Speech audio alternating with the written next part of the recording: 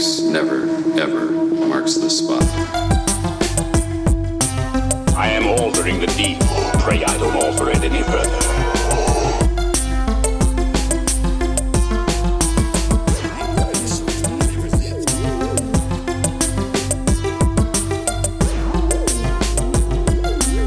What's your favorite scary movie?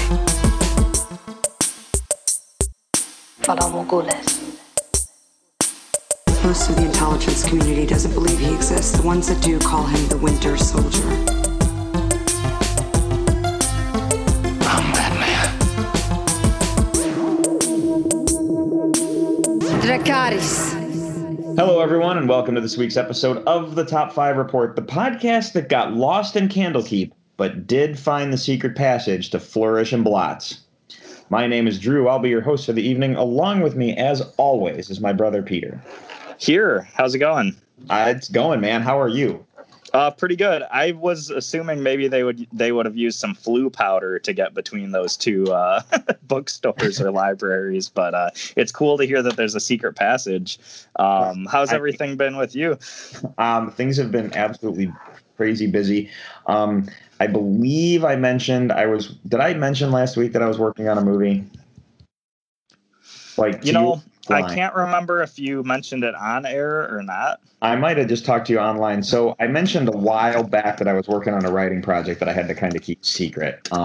And me and our friend Travis from Chicago Science Bros were sitting around and decided to create a movie to release to an amateur film competition. And we've been hard at work. And when I say hard at work, it's been like nonstop. It's like I've been completely consumed. I've taken breaks to do this podcast, and that's been about it.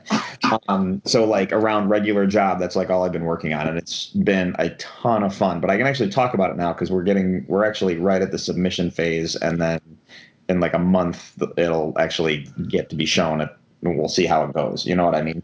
Yeah. That being said, it's been a lot of fun. I hope you don't mind, Peter, but we're kind of a sponsor of the film.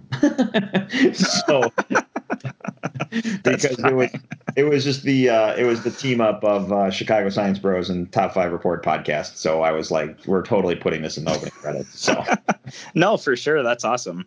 So yeah, I just wanted to. I should have told you that offline, but no, it's. Yeah, what if I was really pissed about it or something? Yeah, right. Well, not that I would have. No, that's really cool. You did contribute in your own behind the scenes way, so you know what I. So anyway, it'll be fun. It's going to be cool. Eventually, and the reason I'm talking about it now is because once it's done, we will be releasing it on onto YouTube. So it'll be up so you guys can see the movie that we put together. So yeah, I think it'll be cool. I am in it for like the briefest moment. You'll barely notice me because it's a fast camera movement. Mm-hmm. But we needed another body in the background. So I have a short cameo, and Travis is in it as well. Again, a short cameo because it's primarily a kid's cast. So yeah. That's awesome. Anyway, that being said, since I've been doing nothing but almost watching that, I did get to watch a couple things. So why don't we hit that? Peter, what are we watching? What are we reading? Unless you wanted some another small talk business there at the top of the show. No, not really. I am really looking forward to seeing this movie that you've been working on, just because I love short films and like independent films. And this is like super independent, obviously, at the point where it's, just some friends getting together to make something and submit it to, a film festival. That's pretty exciting stuff. And we've talked on the show about how we literally carry this thing in our pocket that has the power to film things and edit them. And I've mentioned before, like Zack Snyder did a short film using just his iPhone, and it looks incredible. And no, it's just something I love, independent media in general, and it's something that I just think everybody should be doing. People should be making more short films and stuff like that. So I'm super excited to see that when I finally get the chance. Otherwise, let's see, right now in life, we're going camping this weekend, which I'm pretty excited about. So I've been getting ready to go camping, which is I don't know. I've gotten to the age where camping to me is just going and staying out in the woods and just like reading books all day and just relaxing without those everyday responsibilities. So I'm actually super pumped for that. And then otherwise, as far as watching and reading stuff, I haven't gotten a lot of time to watch or read anything this week. I've been trying to watch Mortal Kombat, but with a toddler running around the house, it's really hard to find time to watch a movie that is that gory. So last night we actually did start watching it, and then we only have like half an hour left, but it just got to the point where it was too late and I wanted to go to sleep. So I've almost completed Mortal Kombat. Drew, I don't know if you've watched that at all. Yes, I have completed Mortal Kombat. Okay. Quick review, and you can speak a little bit because you haven't watched the ending, and I won't ruin the ending for you. My take on this is the movie was a lot of fun, but it made me incredibly nostalgic, not for the games so much as it made me nostalgic for the original movie. I'm not saying, and I don't say that meaning this is bad. I'm saying that meaning when I watched the original film back in the 90s, it was very clear who was who and why. Without having character names said, you knew who was who. In this one, and I've kept up with the Mortal Kombat game franchise enough that I know who characters are when they appear on screen, but there was a couple times that I'm like, who's that again? With this movie. And that I felt bothered me a little bit. Yeah. And that's just because like everything was like hyper realistic looking. And it got silly where it needed to get silly. And I don't mean that in a bad way. I mean that in it's Mortal Kombat. So there's a lot of magic and fantasy to it. So it's going to get silly in certain spots. But overall, the movie was a lot of fun. I really enjoyed watching it. There was never a point where I was not entertained. It just made me feel nostalgic for that original movie, and it made me like the original movie a lot more than I originally remember it. But this movie, it was just really cool, and I honestly hope there's more coming. You know, we talked about last week how the one actor verbally said that he had signed on for 4 movies. Even if it's 3, let's hope that's awesome because I'm down for more. I actually was really hoping there would have been more characters in this movie. And I know you're far enough into the movie, Peter, to know what I'm talking about. That when they kept talking about the tournament, I never really felt like we got the tournament. Mm-hmm. If that makes sense. Where in the original film, it was very clear that it was a tournament and you were at a place that the tournament was being held and all that stuff. So, I just didn't get that sense the way I did in the original source material kind of stuff. So, but overall, I liked the movie. I know that sound kind of back and forth, crazy critical there, but overall, I really enjoyed the movie. So, yeah, the whole tournament aspect is something that I thought was really weird because, like I said, I have like half an hour, 20 minutes left of the movie, to watch, and I still haven't really gotten to the big Mortal Kombat tournament, and I was curious if that was even going to come into play. And it's kind of disappointing that that's not there.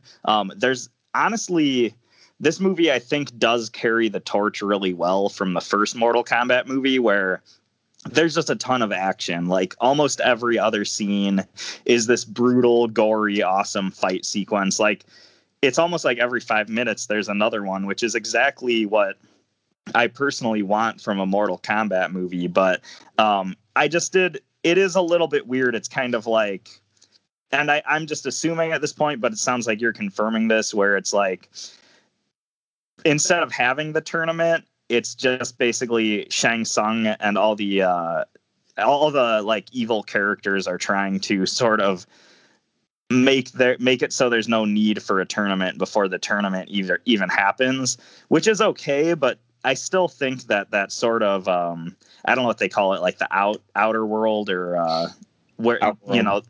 Outworld. Yeah. I do like that landscape, and I do like the, like you think of the first movie and all of the cool landscapes and settings they had for different fight sequences. And I do kind of feel like I'm missing that a little bit, where for the most part, everything I've seen has been kind of based in the real world. And then the other thing is, like, I am a little bit nostalgic for the original Mortal Kombat movie as well.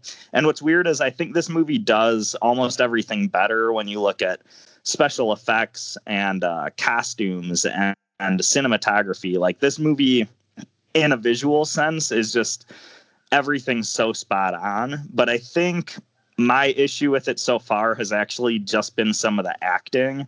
I mentioned Shang Tsung, and when you look at Shang Tsung from the original Mortal Kombat movie, that actor, and I don't know his name, but I've seen him in a bunch of other stuff, but the actor, even though it's this really goofy video game movie, and I mean goofy in the best way possible, but even though it's this ridiculous sort of B movie, but it's also really badass and awesome.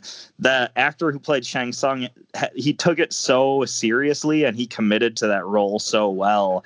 And it's just every word he said, he put so much flavor and conviction into it. And I just kept thinking of his performance as I watched this movie, because I feel like the new Shang Tsung actor was kind of phoning it in.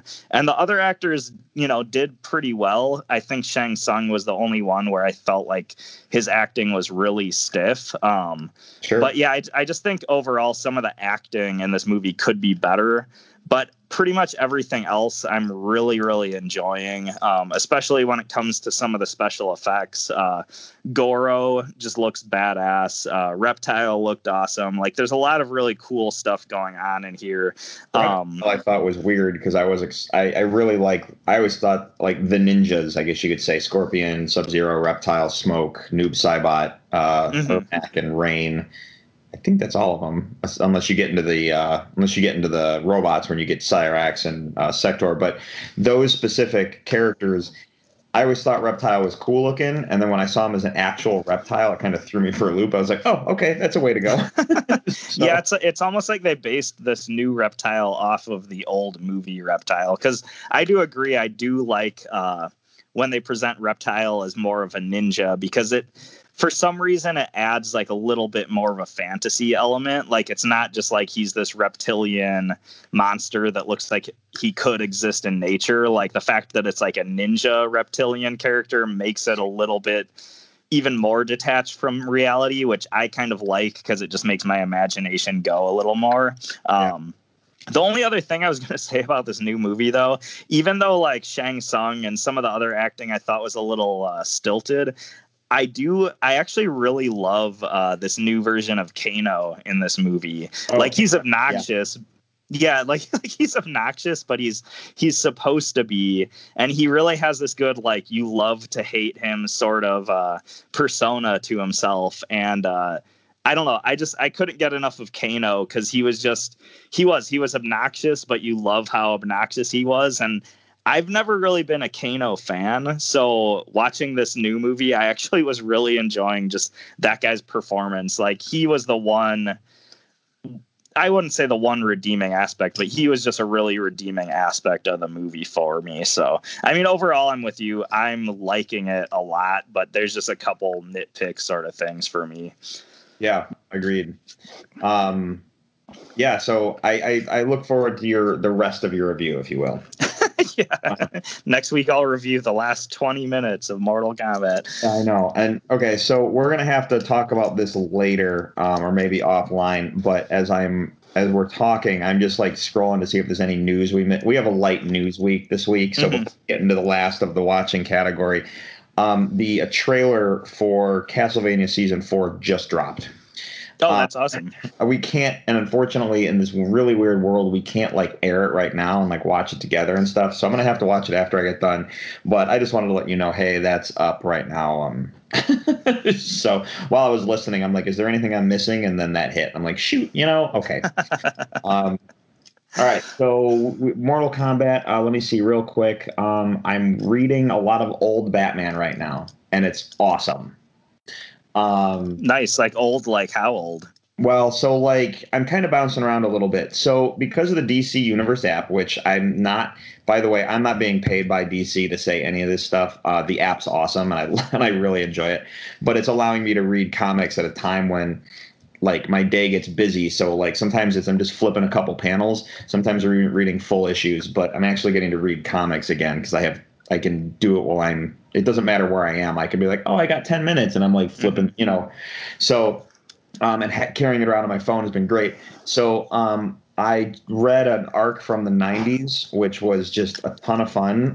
You forget that there was a war on drugs in our political society.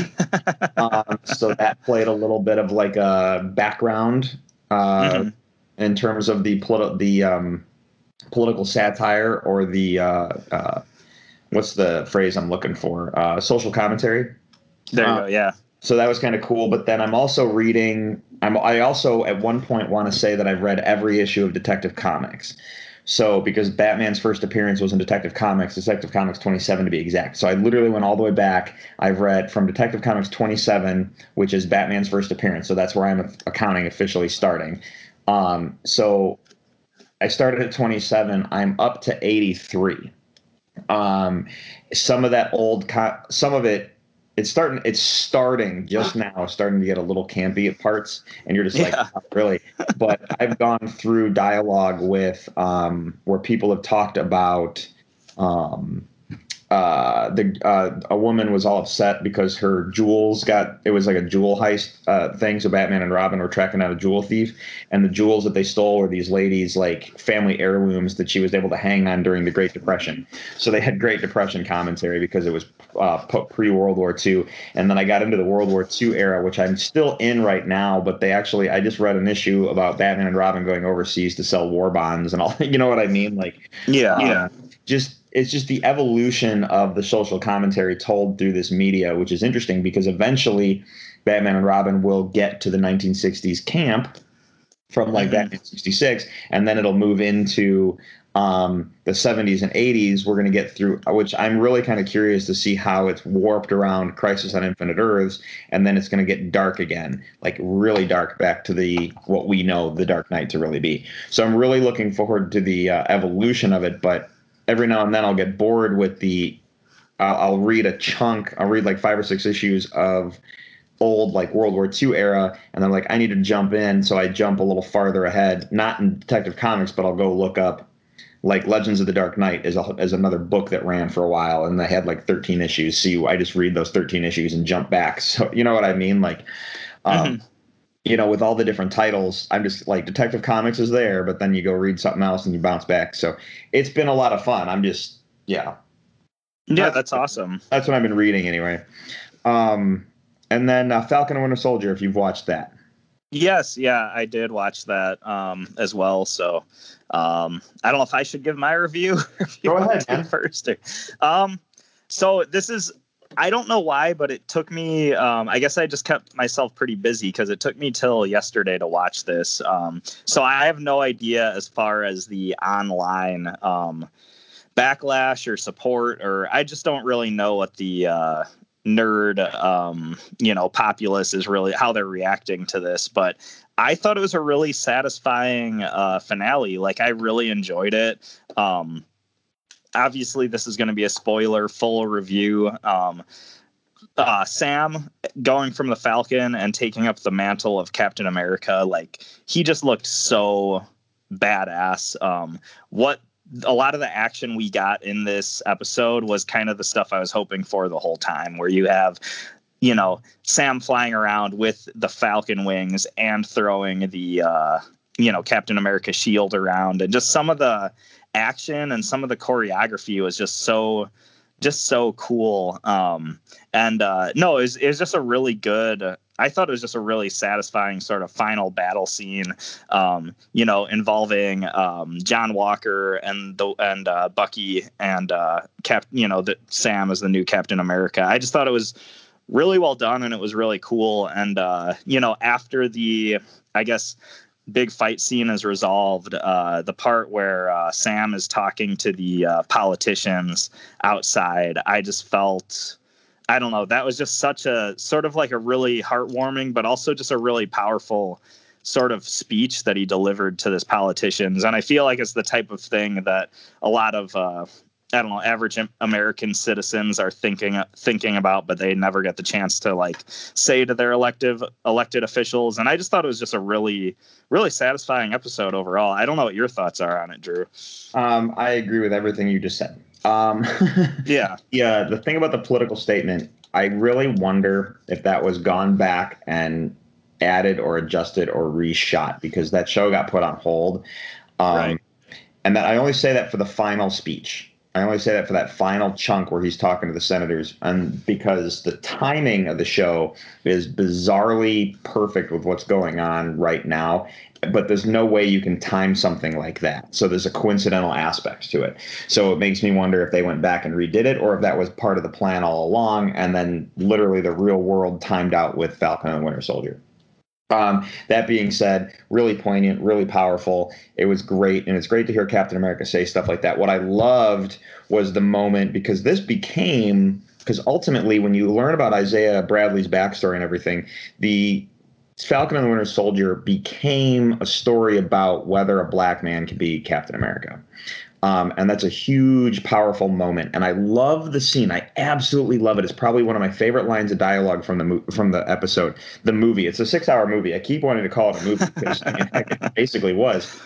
But I love the scene when he like lands and there's like all the the people sitting around and they're filming with their cameras. And it's a moment, it's like a rescue moment. It's not the big speech thing. And the one guy goes, "Hey, dude, that's Black Falcon." And the guy goes, "No, that's Captain America." Mm-hmm. It's just, that harkens back to the thing in the Snyder Cut when the little girl's like, "Can I be like you someday?" This is the same thing. Those guys were like, "No, that's Captain America." And it was awesome. It was incredibly powerful. It was amazing. I did notice, if you didn't notice, at the end of the show, they changed the title to Captain America and the Winter Soldier. No, and I did notice that, and I thought that was really beautiful.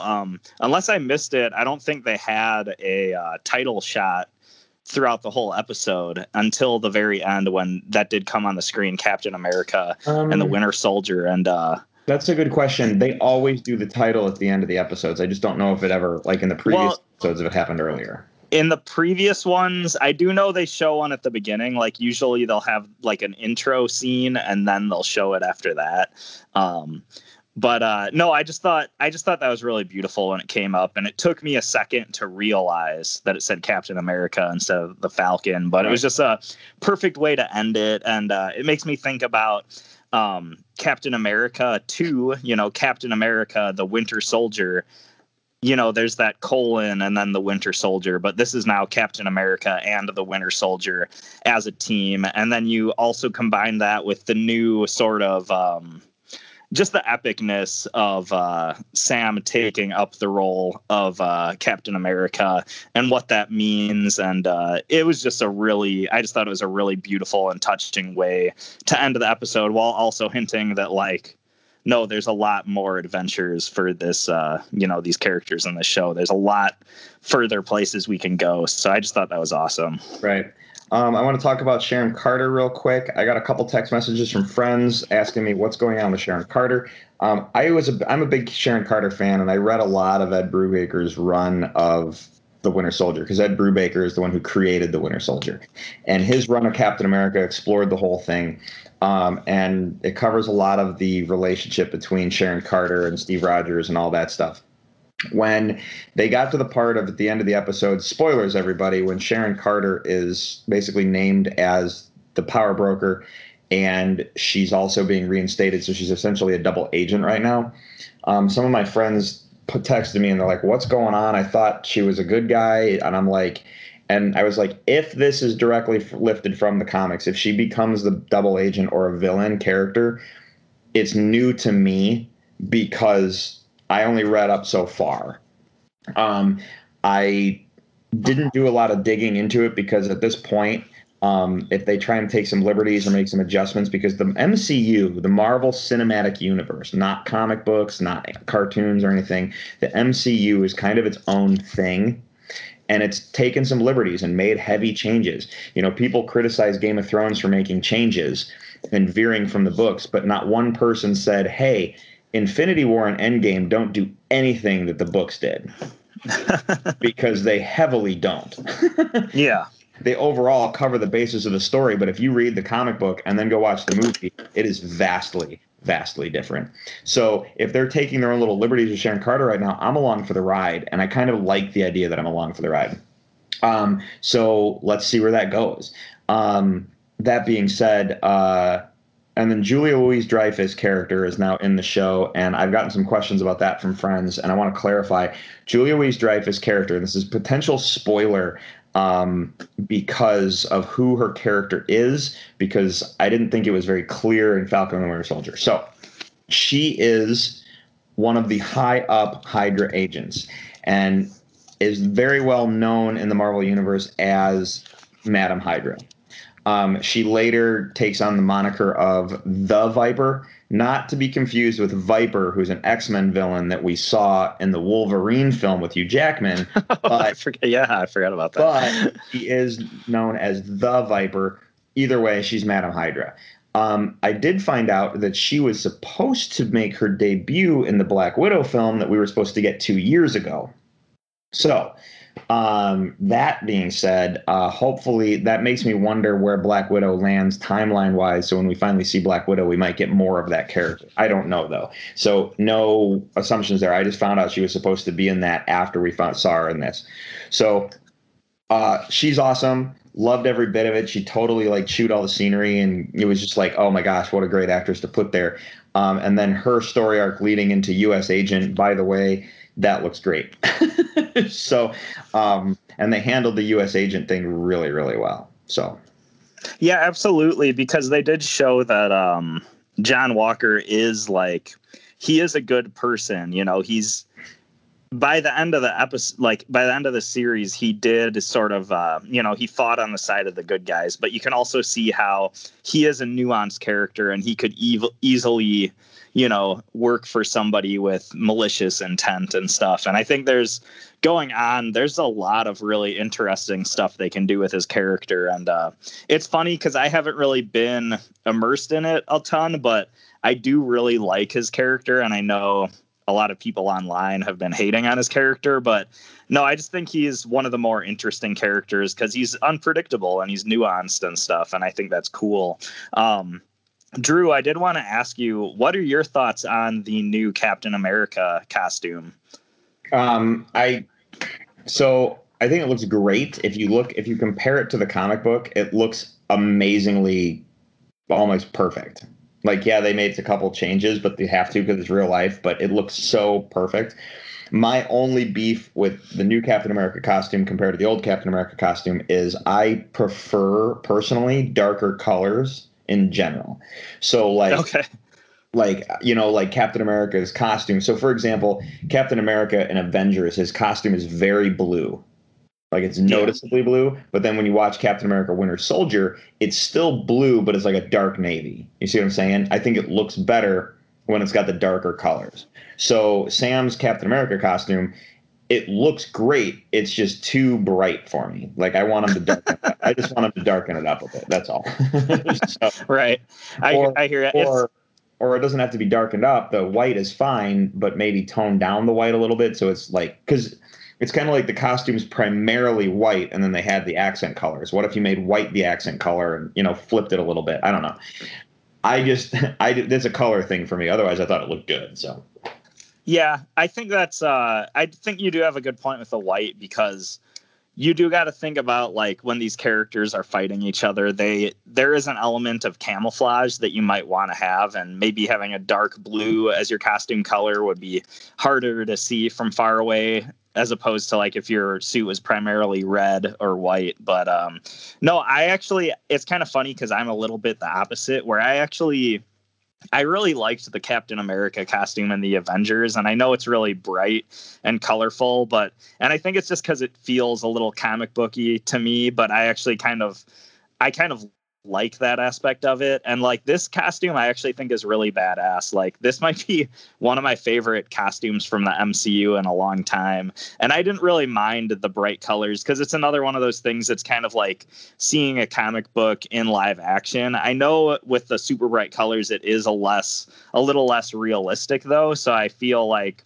some people probably are hating on this, but to me this costume just looked really good, but it also looks unique. Like I really enjoyed the sort of I don't even know what you call it. It's kind of like half of a mask where how there's like the white pieces come up onto the side of Sam's face and stuff. It has a very unique look that I just really enjoy. Like it was unexpected and it was unique, but I think they pulled it off really well and it just looks really good. And I don't know. This suit has me jazzed up because I just think the way, Sam was using the wings in tandem with the shield, and some of those fight scenes just were so freaking cool in this episode. So I'm probably a little biased, but it is what it is. Agreed. It's awesome. I do want this actually. Did you have anything else you watched? No, it was really just that and Mortal Kombat. So all right, cool. Same here. So the reason I say that is because this kind of rolls into news perfectly, is because since Captain America and the Winter Soldier has stopped being on TV since the final episode aired, Marvel has announced that a fourth Captain America movie is in the works. Oh, cool. With the Falcon and the Winter Soldier creator and showrunner. He'll be co-writing the script. So they're going to basically take Sam as now Captain America, and here we go.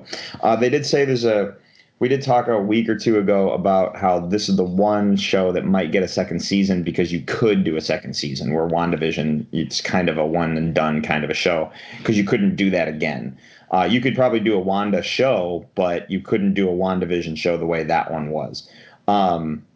So Falcon and the Winter Soldier could get more seasons, but we're definitely getting another movie. And I'm like, that's kind of cool. We're going to get Captain America again. So it's just going to be different. But as long as you've been paying attention, it'll be awesome. Absolutely. Just thinking about Wanda, I kind of feel like after, Doctor Strange and the Multiverse of Madness comes out, we might have a little bit more insight on that, because as far as I know, Wanda will probably still be involved in that, and based on whatever happens in that movie might severely affect whether there's more stories to be told with her or not. I don't know what your thoughts are on that, but that's kind of what I'm speculating at this moment. I agree with you, and we might actually get a little bit more of that when Spider-Man comes, because that movie is coming before Doctor Strange, and apparently Doctor Strange is supposed to be in Spider-Man. So in the realm of them, in the realm of the Spider-Verse happening and then going into this multiverse of madness that Doctor Strange is going to have to deal with Wanda, having him in that movie kind of like sends some red flags and like, ooh, that's interesting. But we also have Loki we're about to see in like a few weeks. So when you think about that, we're going to have some really cool like multiversal stuff going on. So. Yeah. And everybody's going to be in every movie, it sounds like. So yeah, absolutely. Why not? Why not? Okay. News. DC or Weird? Which one would you like? Let's stick with the comics and do DC, and then we can go to Weird, and then we can go into Weird with our list, I guess. All right. Cool. All right, so this is just more of a Snyder Cut thing to top things off. There is some numbers came in. All right, so overall, AT&T beat Wall Street's financial expectations, reporting $43.9 billion in revenue and adjusted earnings per share of 86 cents. With the telco touting strongest first quarter for wireless prepaid phone. Net adds more than a decade. Analysis expects AT&T to post quarter one revenue of $42.7 billion and adjusted earnings of 78 cents per share. Now, you guys are probably like, why are we talking about this? You got to remember, AT&T owns Warner Brothers. They own HBO Max. They own the Snyder Cut. HBO Max brought in $43.9 billion in the first quarter of their platform. That is 9.8% higher than expected for a total of $8.5 billion. The Snyder Cut was a massive success for HBO Max, bringing in 2.7 million new subscribers and bringing the domestic total to 44.2 million. So it's awesome. It's basically numbers came in that said Snyder Cut overperformed and did very, very well for the platform. So Ann Sarnoff, I hope you're seeing these numbers. Seriously, let's restore the Snyderverse already. So yes, I had to do some numbers and tell you some Wall Street news, but it was all important because we want the Snyderverse to continue. Absolutely. And it's kind of cool because everybody, whether they liked or hated the Snyder Cut, everybody had to watch it. But it's awesome to hear those statistics, in real time. Like, I'm just really glad the Snyder Cut did really well. But no, what were you saying? Agreed. Well, I was just going to say agreed. And a lot of the stuff from the Snyder Cut, this is the next DC story. This is the last of the DC stories. The news from the Snyder Cut, we got a lot of that and heard a lot about it at DC Fandom this past summer. When COVID was shut down and we didn't have anything to do and we were trapped in our houses, DC decided to do a virtual convention for us so we could sit around and listen to DC news and get excited about new projects and new movies. And so the DC Fandom happened. Good news, everybody. The epic global event DC Fandom is coming back, and it'll be October 16th of this year. That's awesome. And it was awesome. It was such a cool thing to sit and watch conventionally and stuff like that. And I hope it'll be easy as I hope that'll be virtual again as well, because when you do a convention like Star Wars Celebration, when you can't go, you can still stream it somewhere and watch the whole convention. They have everything up for you to watch and that kind of stuff right on StarWars.com. So hopefully DC has that set up so we can view everything as well. And I kind of hope that becomes the norm with every conventions, even as stuff starts to open up and we do get to start to have, conventions IRL. Like, I still think it's cool when, they stream all of the panels and stuff like that. And I hope that really stays, keeps being the norm personally. Yeah. I don't know. And I love going to conventions, and as soon as we live in the Chicago area, so as soon as C2E2 can open back up, for example, I totally plan to be there. But we're kind of at the mercy of how people are going to make things happen. Yeah. So I think I did hear that C2E2 is doing a virtual convention this year. Maybe I think it was C2E2. It might have been another one of the C2E2, Chicago conventions, but because I'm on the email chain for that, and it sounds like they're going to try an in-person one in December if possible. Oh, you're right. That's what I saw. It's I think I'm thinking of Anime Central is doing a remote convention this year. And then C2E2, you're right. It is in December, right at the end of 2021. So We'll see how that goes. But, we might both be there, and that would be awesome. It would be awesome. All right. You ready for the weird one? Yeah. Lay it on me. It's not weird. It just made me laugh. The Flintstones are coming back. Okay. The Flintstones are coming back, and I'm not kidding. Flintstones, not just not live action and not a movie. This is going to be an animated television show. It is going to be a sequel from the original, and it's going to be an animated series for adults. Fox has just announced Bedrock, an adult animated comedy sequel to the Flintstones, produced by Warner Brothers Animation and Elizabeth Banks. All right, then. And Elizabeth Banks will be producing. Here's the coolest part. She will also be voicing a grown-up Pebbles Flintstone.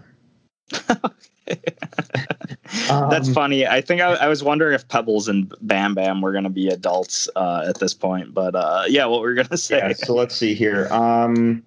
Elizabeth Banks will star in and executive produce Fox's upcoming Flintstones project, an adult version of the animation classic. It'll follow a 20-something Pebbles Flintstone, voiced by Elizabeth Banks, and she begins her own career, and her dad, Fred, nears retirement. You go. That's all there is. But it made me laugh, and I have fond memories of watching the Flintstones before I went to school in the morning. So I am... when I was a kid, I'd get up and I'd be watching Flintstones and Jetsons while I was eating breakfast and getting ready to leave. So I am totally down for this. This sounds awesome. It really does. When you think about sequelizing or expanding and then bringing it to an adult audience or something, this just sounds cool. So, yeah.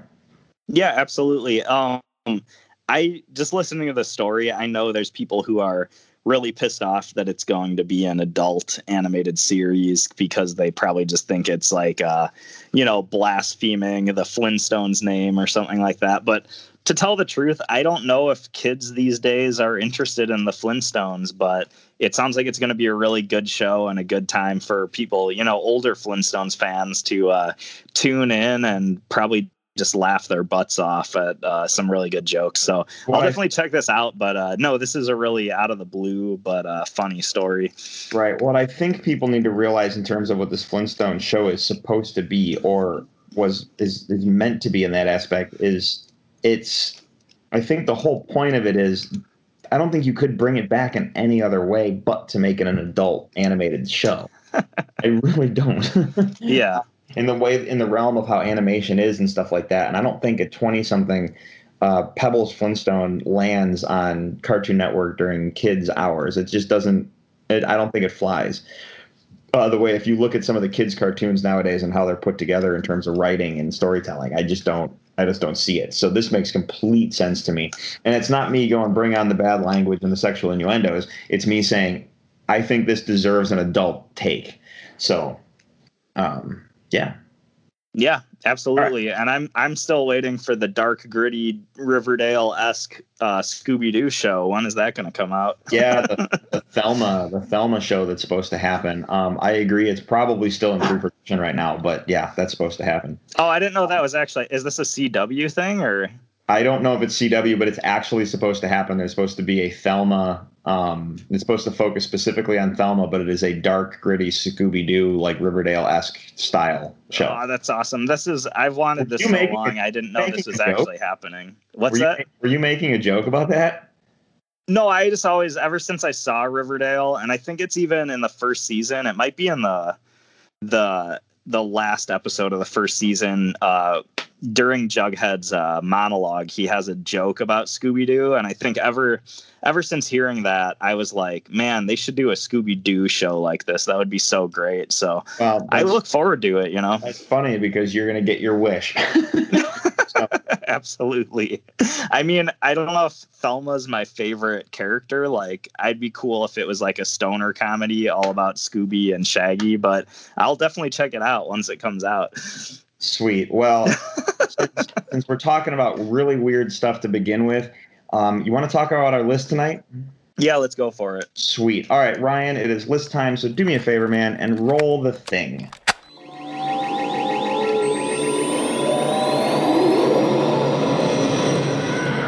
And now for the top 5. All right, Peter, here we go. So this week's list, if you were not here last week, if you were not listening, I had this weird idea that we should do our top 5 rated R movies that we would like to see done with the Muppets. Now, I don't know where I came up with this idea. I thought it was really funny. It just something struck me as really funny and odd, and I was like, this could be just a fun conversation. And I want you to know, and I don't know how you tackled this list, but I was looking at I kind of made a list of some of my favorite rated R films. And then I kind of backtracked on my list. And then I went back into my own collection and started writing down a whole nother list of rated R films. And then I started looking at, when I watch a Muppets movie, I don't want, when I made this list in my head, it's not like the whole cast is Muppets. Muppet movies have to be, there's a degree of, it's a fine balance between real people and the Muppet characters. So you want about half and half. You want a good even split, right? So I wanted the movie to happen as is, but some of the Muppet characters would be playing the characters in the movie, if that makes sense. So, and because of that, so for example, The Matrix is a rated R movie. But if I were to do it with Muppets, it'd get really CG weird because they're Muppets. And yes, The Matrix is a lot of CG weird anyway, but The Matrix is a lot of CG weird in the best way possible because of what it is. So I was kind of going, well, the Muppets do everything practical, so it's got to be practical. So let's now take a look at those rated R movies. And I ended up coming up with, I think, a really cool list of films that I think would be amazing to see done by the Muppets because of practical effects and old school filmmaking. And then you throw in the blend of, do you know what I mean? Yeah. So Yeah, absolutely. I think kind of how I tackled. That's how I kind of tackled my list, and it made it incredibly harder to put together than I thought. So I don't know if my list is as concise or in depth as far as the reasoning as as your experience with it, but I approached it from a similar way. A lot of it's just kind of movies that I would like to see them do, with Muppets involved, because visually there's a lot of interesting and unexpected and weird things that could happen. And then the other aspect is just movies that I think would fit the Muppets vibe, or, wouldn't, maybe there's a big juxtaposition there. But no, this was honestly just really hard to put together. Oh, good. That's good to hear. Sorry to say that, but it's good to hear. I have 2 honorable mentions, but one is a complete cheat. I don't know about you. I have 1 honorable mention. Like I said, it was difficult, and I was like, and what happened was I ended up seeing so many movies that I wanted for honorable mentions that I was like, just 1 honorable mention and call it a day. So what's your first one? So the one that's a cheat, and the only reason it's a cheat is because it's not rated R, but I thought of it while compiling my list, and I was like, no, this is too good. I'll include it as an honorable mention, and that is the James Cameron movie Avatar. And I just think it would be funny to see. Avatar rated R? That's why it's a cheat, is I'm pretty certain it's not rated R. But no, I just think it'd be funny to have Muppets involved in that, and to see. So originally I was thinking like maybe the Na'vi could be these giant blue Muppets, but then I was thinking along your lines of the whole practical effects, and I was like, no, if there was a Muppet version of Avatar, the Muppets would be the human characters, and then you would have human actors painted blue who would be playing the Na'vi, and it just seemed like a funny sort of reversal, so I just kind of wanted to throw that out there. I just think that one would be entertaining, but it's not rated R, so it's definitely a cheat. Yeah, I hear you. Yeah, I'd like to see Muppet versions of the Na'vi. That's one thing. Instead of CG, I'd love to see the Muppet version. Yeah. Anyway, and some of the mechs and stuff from Avatar would be really cool if there's but seeing Science and Bunsen and Beaker as the scientists who are like putting them into the Avatar program, and like do you know what I'm saying? That'd be awesome. Absolutely. So, in terms of like filtering them in. All right. So my first honorable mention is Scream. Okay. I don't know who would go where in terms of characters, but I totally pictured like Scooter as the film. He'd replace the film guy.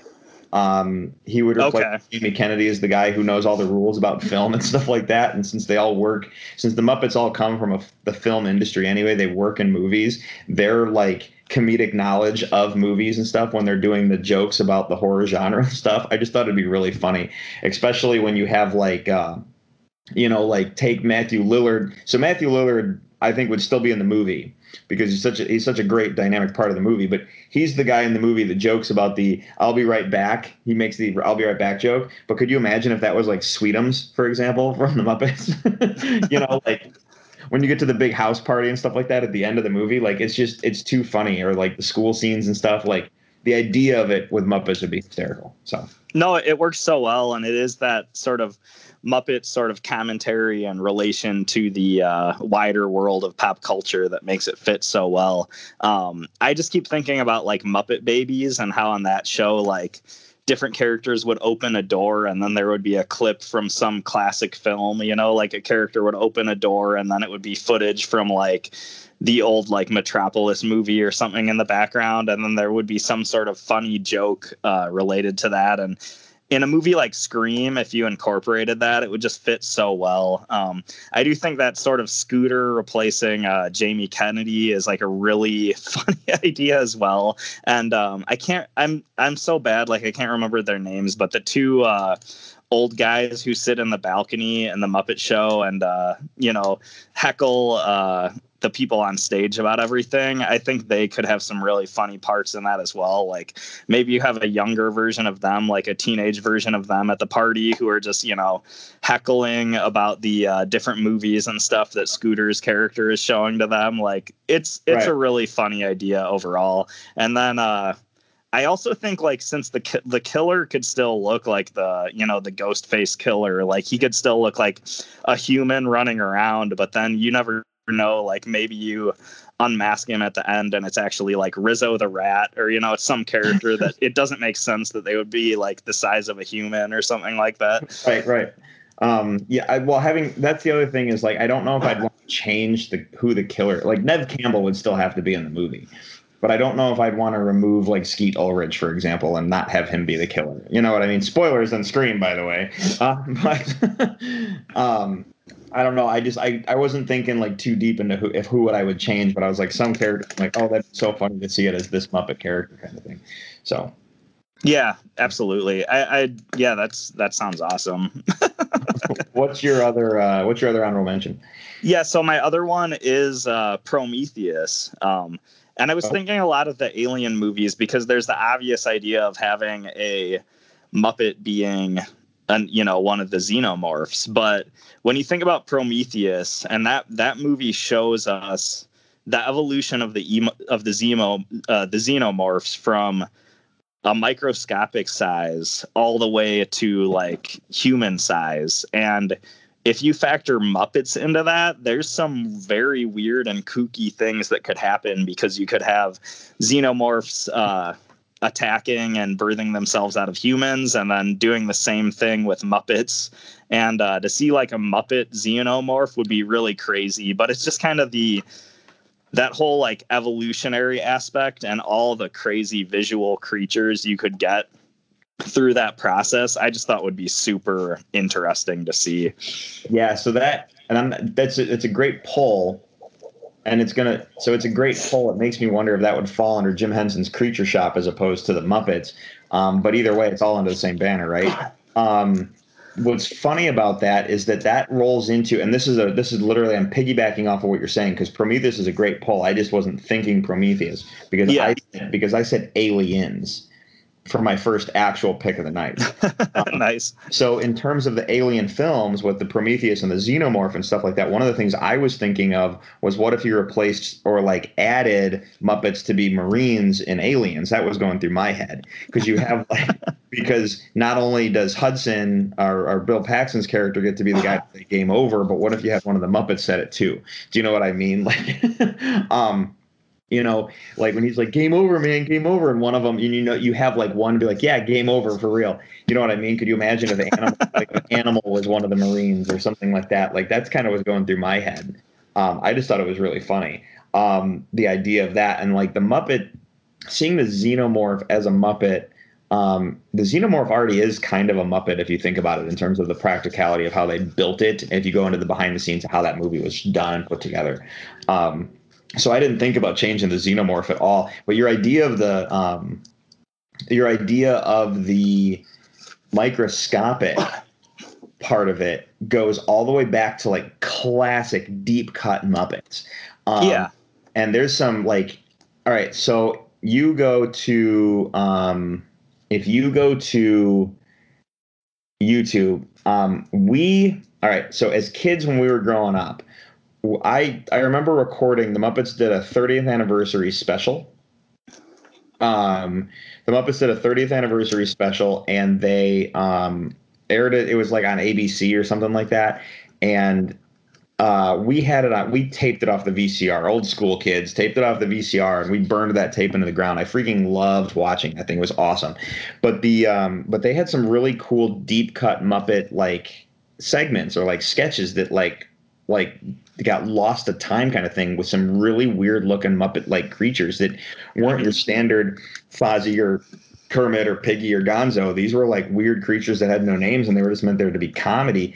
And some of those, that's what makes me think of Prometheus. When you said that, I was like, holy cow, they could have done some cool stuff with that.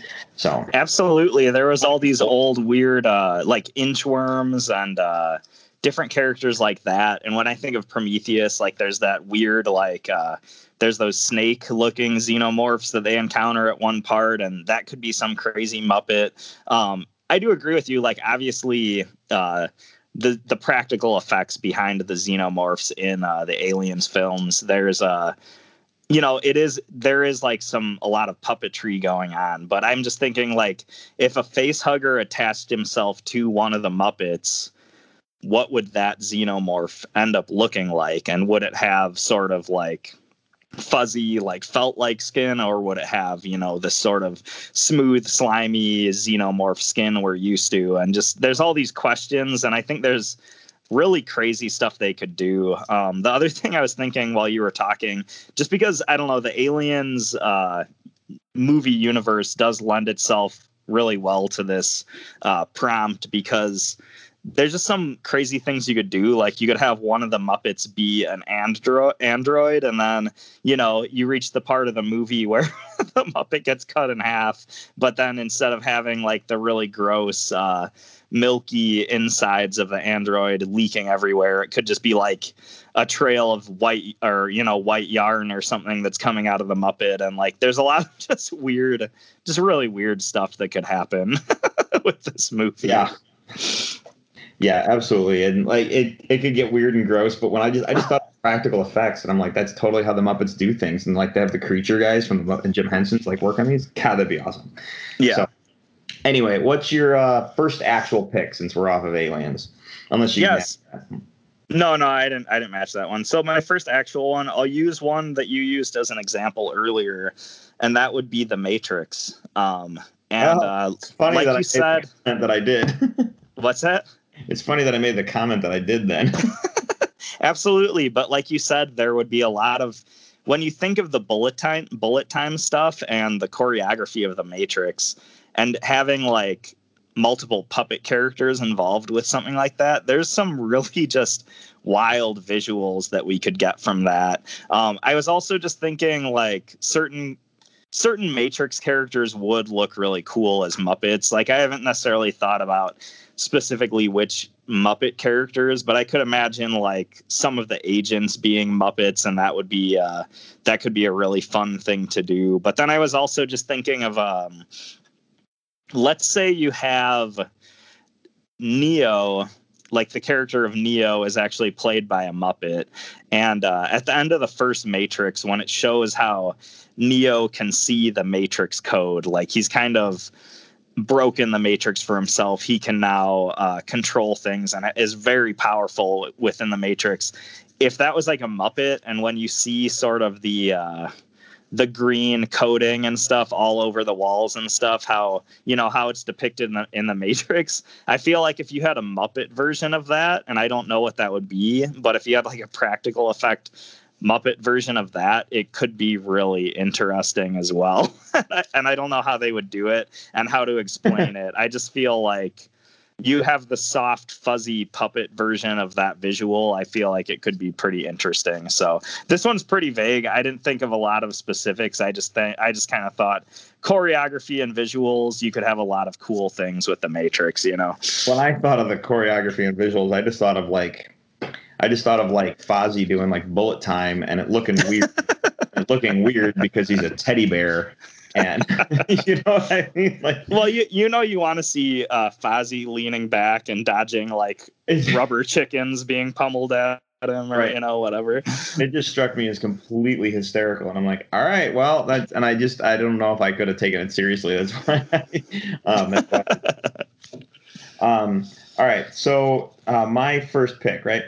My second pick. Yeah, my second pick. All right, I'm gonna save that one.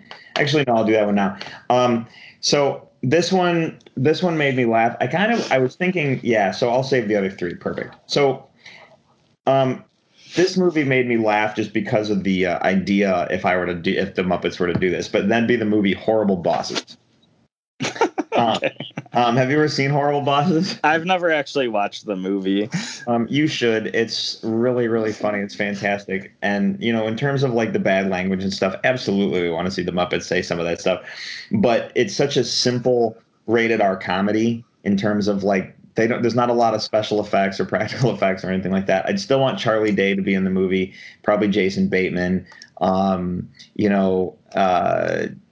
Leave Kevin Spacey, but maybe, as much as I love Jennifer Aniston, but take her out and make her Miss Piggy, for example. Yeah. Like who could be what character? And like, like I said, you want to do an even split. When you do a small cast, it's harder to do that because sometimes they cast those movies so well. Because like Jason Sudeikis is amazing, but I also don't want like who would I cut to, whatever. But the idea of Horrible Bosses, that movie, and like them trying to like I want to kill my boss, so they all take turns, like they all kind of swap names, so it doesn't look like we're all gonna do this, but we're not gonna, that way it can't be drawn back to each other. It's just a funny idea. But you've never seen the movie, so it's hard for you to comment on what you think it would be. So, so I think I have seen the first like 10 or 15 minutes of it. I've never watched it the full way through, but I knew enough about Jennifer Aniston's character to know that no, she's totally Miss Piggy in this version. I think knowing the premise of the movie, I think it's a really funny concept, but unfortunately I haven't watched it all, so I just don't have much to say on this one, but really funny idea overall. Yeah. So Horrible Bosses. What's yours? Okay, so I'm going to go with one that I was going to save, but I realized I don't have as much to say on this one, so I'm going to go with it, and that is Kill Bill Volume 1. And knowing how... This one crossed my mind, by the way. Yeah, so knowing how just bonkers as far as the visuals of this movie already are, I think adding Muppets into it just makes it hilarious. Especially when you get to like different fight scenes. Like I was thinking that like the Crazy 88 could be all Muppets or something, and that could just be really hilarious. The other thing I was thinking of, and I meant to look this up before the episode, and I feel bad that I didn't, but you know how all of Bill's, all the women that work with Bill, they're, they have a name. It's the something assassin club or whatever. Yeah, they're all named after like snakes. Yeah, I just didn't know if you knew the official name of the group. That's what I'm blanking on. I'm drawing a blank too. Well, it's no worries about that, but I'm glad you mentioned snakes, because I was thinking like you could have each of those characters be like a snake Muppet, and that could be a kind of funny like little touch with it. But this is another one where I don't have a lot as far as like the depth of the possibilities. I don't necessarily have a lot of really specific things. I just think visually there's just a lot of really funny and really cool things they could do. I don't know if you have any thoughts on Kill Bill Volume 1, Drew. Seeing the Muppets as Crazy 88 would be astounding. When you think about the Battle of the Blue Room, and you think about the band, the 6, 7, and 8s that were playing on stage. Yeah. You swap them out for Electric Mayhem, for example. Absolutely. You know what I mean? When she goes to get the Hanzo sword made, you leave Hattori Hanzo there and maybe his bald friend at the bar, but then you maybe throw in a Muppet with them at the bar just for the sake of the commentary. Yeah, absolutely. There's like really funny parts. You could, even like in the hospital when Ellie Driver goes to kill Uma Thurman at the hospital, like, just another nurse, just for the sake of the gag. There's some really great stuff you could do with that. So just off the top of my head, and Kill Bill is a movie I thought of when I was putting those together. So. Yeah, absolutely. And it's like, I think you had some really good ideas there. And I like, even though for me, this one's a little bit vague, I just think if this was actually a movie that they made, like the Muppet version of Kill Bill Volume 1, it would just be too good. So I had to make my list. So, what do you got next? So my big thing is about with the Muppets, they always have Muppets always have large casts. And I picked Aliens, which is essentially it's a tiny cast and gets smaller as people die. And Horrible Bosses is it's an ensemble cast, but it gets smaller as the movie goes, and it's very niche. So I kept thinking large casts and how many people you can have on screen at once. So the next 3 movies I'm going to talk about are literally movies that I thought would be amazing for the Muppets to do, just because of the sheer amount of people that you could have on screen at once, whether it be people or Muppets. So the first one I'm going to talk about is Total Recall. And whether it's Schwarzenegger or Kermit, who is the guy who's going to recall and getting his brain zapped and everything, the amount of like weird stuff you could have, like the people walking through to get their the body scans with that like crazy like X-ray scanner, or like the 2 weeks lady. Could you see that like as a Muppet? You know what I mean? Like that's totally one of the 2 weeks lady is totally one of the Gorgs from Fraggle Rock, for example. Good call. You know, when you think about the aliens and stuff you see in at the bar, when he finally gets to Mars, when you think about Quado, for example, the guy who plays the human guy still should be that actor, but when he opens his shirt and you get to see who Quado really is, that should be a Muppet. Absolutely. I was thinking about Quado since the first you mentioned this movie, and I've been trying to figure out who would be Quado. Off the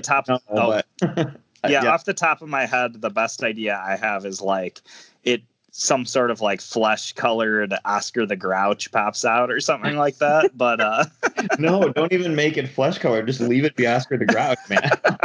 So the guy opens his shirt and just for some reason his belly is like green fur. Yeah, I could go with that. Absolutely, dude. It's a Muppet. There's a little bit of absurdity to it, but you're supposed to take it seriously at the same time, and that's or like Gonzo could be a funny Quado too. Yeah, there's a couple of them that you'd have to really debate over which was the best character for each role. But Total Recall did make my short list, and I think this one's really funny. I just didn't think of a lot of the specifics that you're mentioning. So that's what I got for you. So nice. Yeah, what do you got? Okay, so one of my favorite Muppet movies, it's actually one of my favorite Christmas movies, is The Muppet Christmas Carol. And I was thinking a lot about that movie and how that has it's a Christmas Carol. It takes place in this, old-timey London setting, and it's really gritty and dirty, and there's all these Muppets singing Christmas carols in, like, British accents and stuff, and thinking about that, I was thinking the Muppets could translate really well to Sweeney Todd adaptation.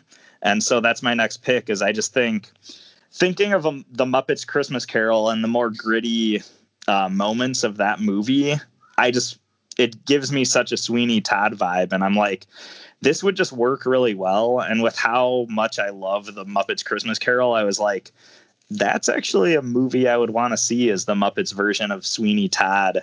And, Sweeney Todd's the demon barber of Fleet Street, and he murders a lot of people throughout that movie. And, if some of those characters were Muppets, that could be, there could be some really funny gore and stuff like that.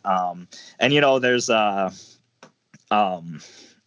can't believe I'm blanking on the actress's name, but, Antler and Waldorf go get their haircuts. Well, then I'm also thinking, like, below the barber shop, there's the pie shop and stuff. And I'm just imagining these, Muppet pies are singing little ditties and stuff as they're being served to people. And, like, maybe they could have songs about, like, the people who are about to eat them don't know that, they actually have human meat inside. And no, it was just, this one is just the general vibe I just think would be really cool, and it would work, in my opinion, surprisingly well. So I didn't know if you had any thoughts on this one. But no, and I don't know Sweeney Todd well enough to, like, how about this? I don't know the movie well enough to call out characters that I would want to put Muppets in place of, to, like, in the same vein as the Christmas Carol. Do you know? Yeah.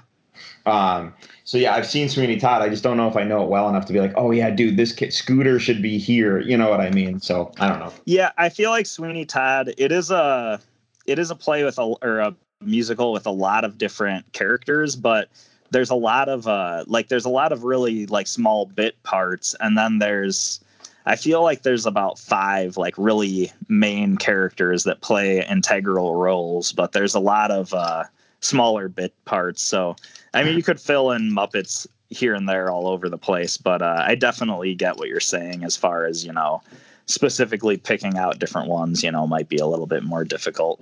Yeah. All right. Does that move me to my next one? Yeah. Okay. So have you ever seen a movie called Smokin' Aces? Yeah, I have seen this one actually. All right. So this is my next pick of the evening. This is a movie. I feel like when I talk to people, I feel like not enough people know the movie itself. But Smoking Aces, this movie is about a FBI like undercover op trying to locate someone from the mafia. It's basically like this mob boss's like kid. And this mob boss's kid is holed up at a hotel in Vegas, and he's got like his guarded entourage and everything around, and he's over there partying and stuff like that. And the mob boss puts a hit out on his kid. There's a lot to the story in terms of why he wants his son to be killed. And there's kind of like some really cool twists and turns. But when he puts the hit out for his kid's life, every bounty hunter in the country takes the job, and they all converge on this one hotel in Vegas, and it becomes this like crazy bloodbath action, serious FBI like informant kind of like gritty action film, if you will. The crazy thing about it is, in the movie, they bring in all these bounty hunters from all walks of life, like appear at the hotel, and they're all trying to get in different ways. And they're very eccentric, and they're very eclectic, and they're quirky in their own little ways. And I thought to myself, what if you did like a crazy, like everything going on in the hotel with the FBI, with the people staying in the hotel, and then you throw in the bounty hunters, and then you make some of them Muppets. I couldn't stop laughing. There's the group of guys. There's the one group of bounty hunters that is very like punk rocky, like metal kind of a vibe, if you will. You know what I'm talking about if you've seen the movie. Chris Pine plays one of them, and I always forget that he's in the movie. But Chris Pine's one of those punk rock metal guys. What if those bounty hunters happen to be the Electric Mayhem Band from the Muppets? You know, absolutely. It's just, I started thinking about that, and like Sweetums, for example, is like one of the bodyguards for Jeremy Piven. Leave Jeremy Piven in the movie because I think it'd be funny, but and it's making me kind of want to watch Smoking Aces, and I haven't seen it in a really long time.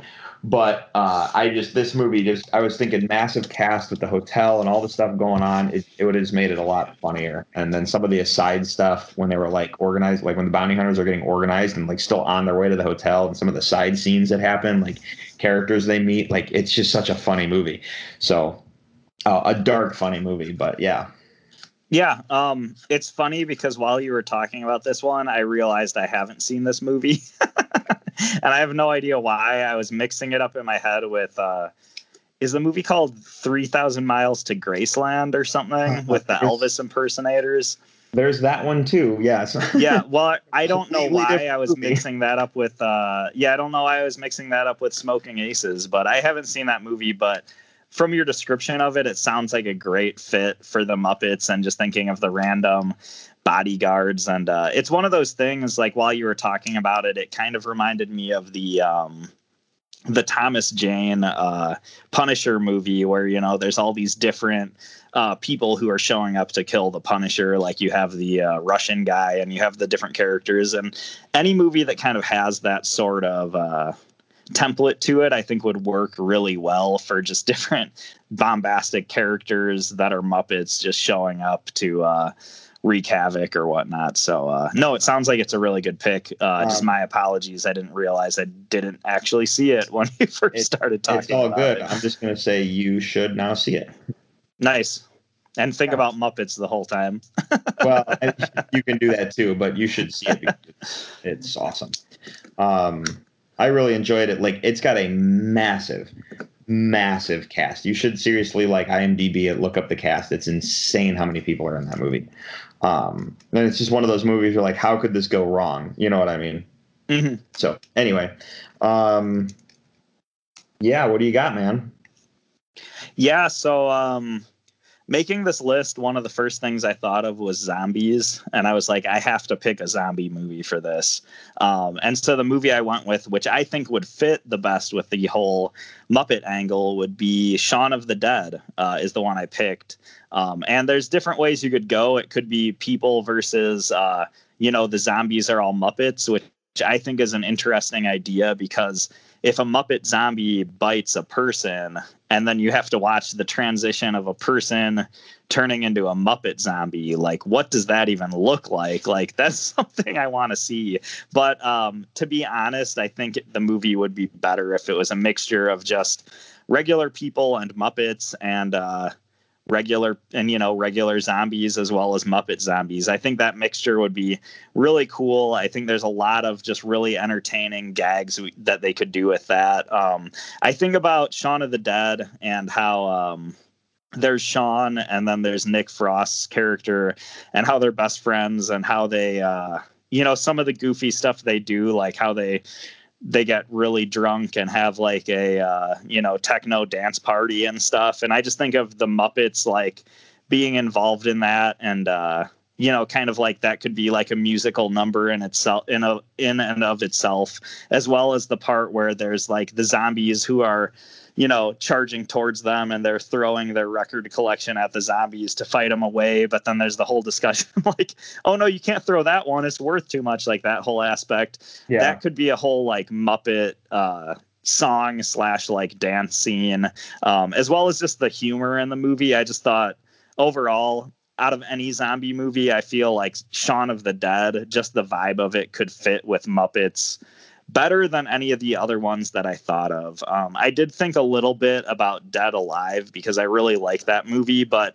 if you watch Dead Alive, a lot of those zombies are pretty much Muppets already. Like there's a lot of weird cartoony latex effects and puppetry in that movie already. So that one, it just wasn't, adding Muppets into that movie wasn't a far enough leap, in my opinion. But Shaun of the Dead, I thought it would be something that would work really well and is something that you could pull off. So, what makes me think like immediately, like, what?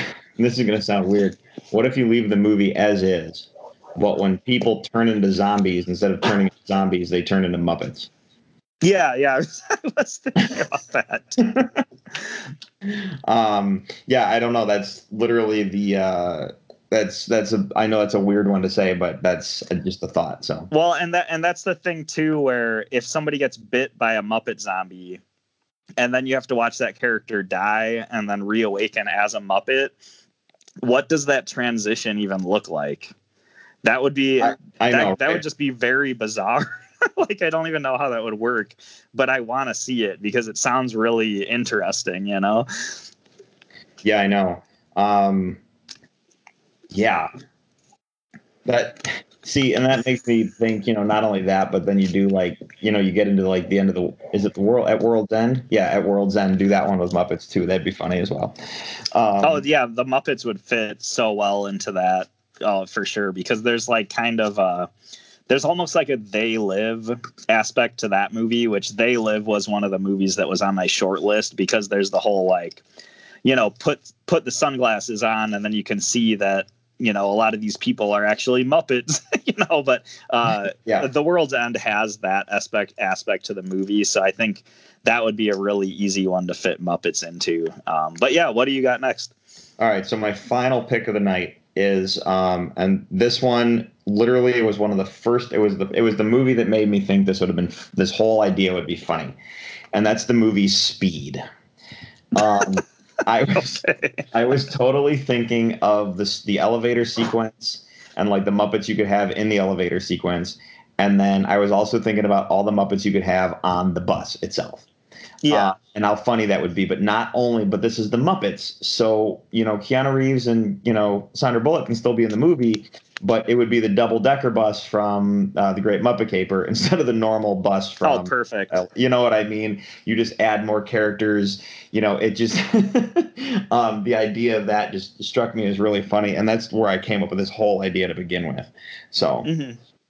And then, because they have, Alan Ruck is the tourist who's in he's the tourist who's in LA, and he gets unfortunately on the wrong bus, if you will. But totally replace him with Scooter. Sweetums should be on the bus. I know he's the monster I keep calling out, but he cracks me up just to have him in sequences. Those are the things that I was thinking of when I was watching this. And then you totally have the the captain or the SWAT team sergeant or whatever, that is totally Sam the Eagle right there. Right.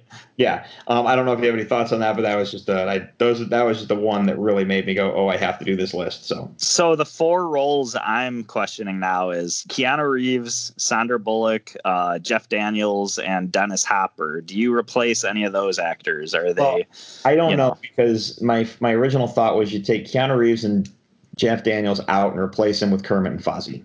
Okay. Yeah, I was thinking that. You know what I mean? Ultimately, that's what you'd want to do, right? So that's where I was kind of like, I don't know what to do. But, and I wasn't thinking about like a full recast, but I was like, how do I make this? And then I was like, wow, you could do so much with like the split cast of like People versus Muppets on the bus. Mm-hmm. Having maybe Gonzo's the bomber, but at the same time, or you have that one bomber guy from the Muppets is the bomber. Yeah, I forgot about that guy. But Dennis Hopper is so amazing how he just choose the scenery in that movie. So I don't know how I would do it. It just struck me as funny. Well, hearing that though, it does make me like picture this. There's the bomb under the bus, and Kermit's going underneath the bus on that sort of skateboard thing, on a cable that they lower him below the bus while it's moving. And Kermit's going to disable the bomb. But the toolkit that he's bringing under the bus to do this was packed by Fozzie, his partner. So Kermit has like all these, I'm going to say rubber chicken again, but, like all these sort of like gag, like, sort of like joke toys and stuff. And Kermit can't undo the bomb. And it's just like a really funny, just imagining that scene in itself just sounds hilarious. So no, I can't say that I thought of Speed at all, but no, that's a really interesting one. That's really funny. Cool. All right, man. All right, dude, what is your last pick for the evening? Yeah, I was gonna say we did this wrong because Speed should have been your last one, but it is my last one.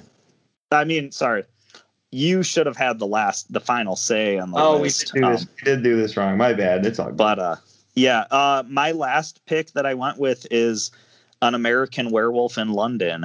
And An American Werewolf in London is an amazing film, but it's also a very funny film. And I think adding Muppets into the mix would be hilarious. I think the idea of the main character in that movie turning into a giant Muppet wolf is just really funny. And since you keep saying Sweetums, maybe there's a weird like wolf version of Sweetums that he turns into. I'm not really sure, but I think the werewolf in the original movie looks really cool, but I think if it's like a Muppet wolf, it would just make it really hilarious. But this is another thing where this is just a movie I want to see because I love the idea of a person turning into a Muppet wolf. But if you think of American Werewolf in London, it has like to this day, it still has one of the best werewolf transformation sequences, and I feel like werewolf movies in general are really often judged by how good their transformation sequence is. But American Werewolf in London has such a good, detailed, gruesome transformation sequence. And I'm just imagining that with I'd like to imagine it a person turning into a Muppet werewolf. What would that look like?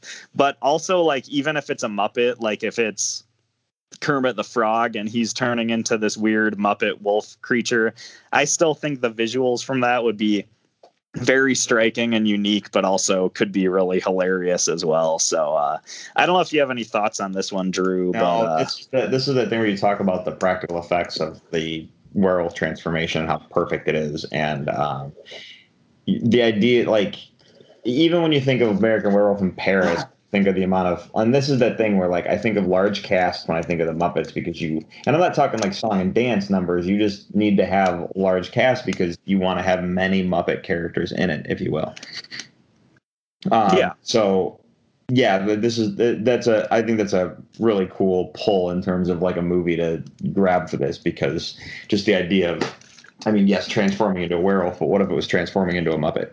So, but that kind of falls back on what we were saying about the, what am I thinking? Shaun of the Dead with the zombies. Exactly. I'm also thinking like, just because it is a horror comedy, like it does kind of like the vibe of it, I think would translate to Muppets well. And I think I agree where this movie doesn't have a huge cast, but there's still a lot of bit roles you could fill. Like you'd have the guy who works at the front desk of the hotel that they're staying at, and there's a lot of like smaller bit roles that you could have different Muppets show up in. So I just think it would be funny, but it's really just I want to see that transformation sequence above all else. So nice. Well, that kind of brings us to the end of the list, man. It's another episode in the can for us, if you will. What are we doing next week? Okay, so next week, this is a pretty similar list. And this is one I thought of a while ago. And this one's really weird, but I was thinking about, Michael Bay and how he did the Transformers movie. And then there's the Ninja Turtles movie. And even to some extent, they did this with Dora the Explorer, where they made the adult gritty version of like this childhood franchise. And that's kind of what I want to do with our next list, is do our top 5 gritty reboots of kids franchises. So you can look at like Saturday morning cartoons or Nick Jr. or just, you're probably going to pick a lot of the cartoons you grew up on, if Michael Bay hasn't ruined those yet. But I just thought this would be a funny topic in general. We can talk about some old franchises and maybe how they would translate if you did the rated R version of them, so to speak. Okay, so like if I'm basically looking at Saturday morning cartoons, what would the rated R versions of these films? Pretty much. You don't have to limit it to Saturday morning cartoons, but I do want it to be like kids shows, but primarily. For example, I'm not saying this would make my list, but just off the top of my head, for example, a rated R version of the Jetsons. Yep. Yeah. Okay. Sounds good. All right. No, that's kind of cool. Absolutely. Awesome. So this is, I think this will be a fun list, and do with it what you will. But when you said the Muppets thing, it just reminded me of this list I'd been sitting on for a while. So I think we should do this one. It should be funny, hopefully. So we'll see how it turns out. All right, man. Well, that's another episode in the can for us. So, Pete, let's close this thing out and go home for the night and let everyone relax for the evening. So do us all a favor.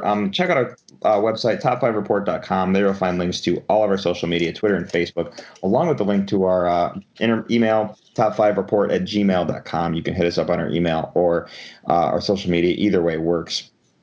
We are on Google Play, iHeartRadio, Stitcher, and Apple Podcasts. You can subscribe to us there, and if you do, you will not miss a single episode. You can also leave us a review. We love those 5 stars, but we understand criticism because it makes us get better and it makes the words we say feel important. You can follow me personally on Twitter and Instagram at Drew3927. Peter? Yeah, you can follow me on Twitter at Ninja Pierre, and that's where I will be reassuring you that I got some paper towels. All right. Well, for the Top 5 Report, I'm Drew. I'm Peter. And restore the Snyderverse, everyone. Thanks for listening. I will see you next week.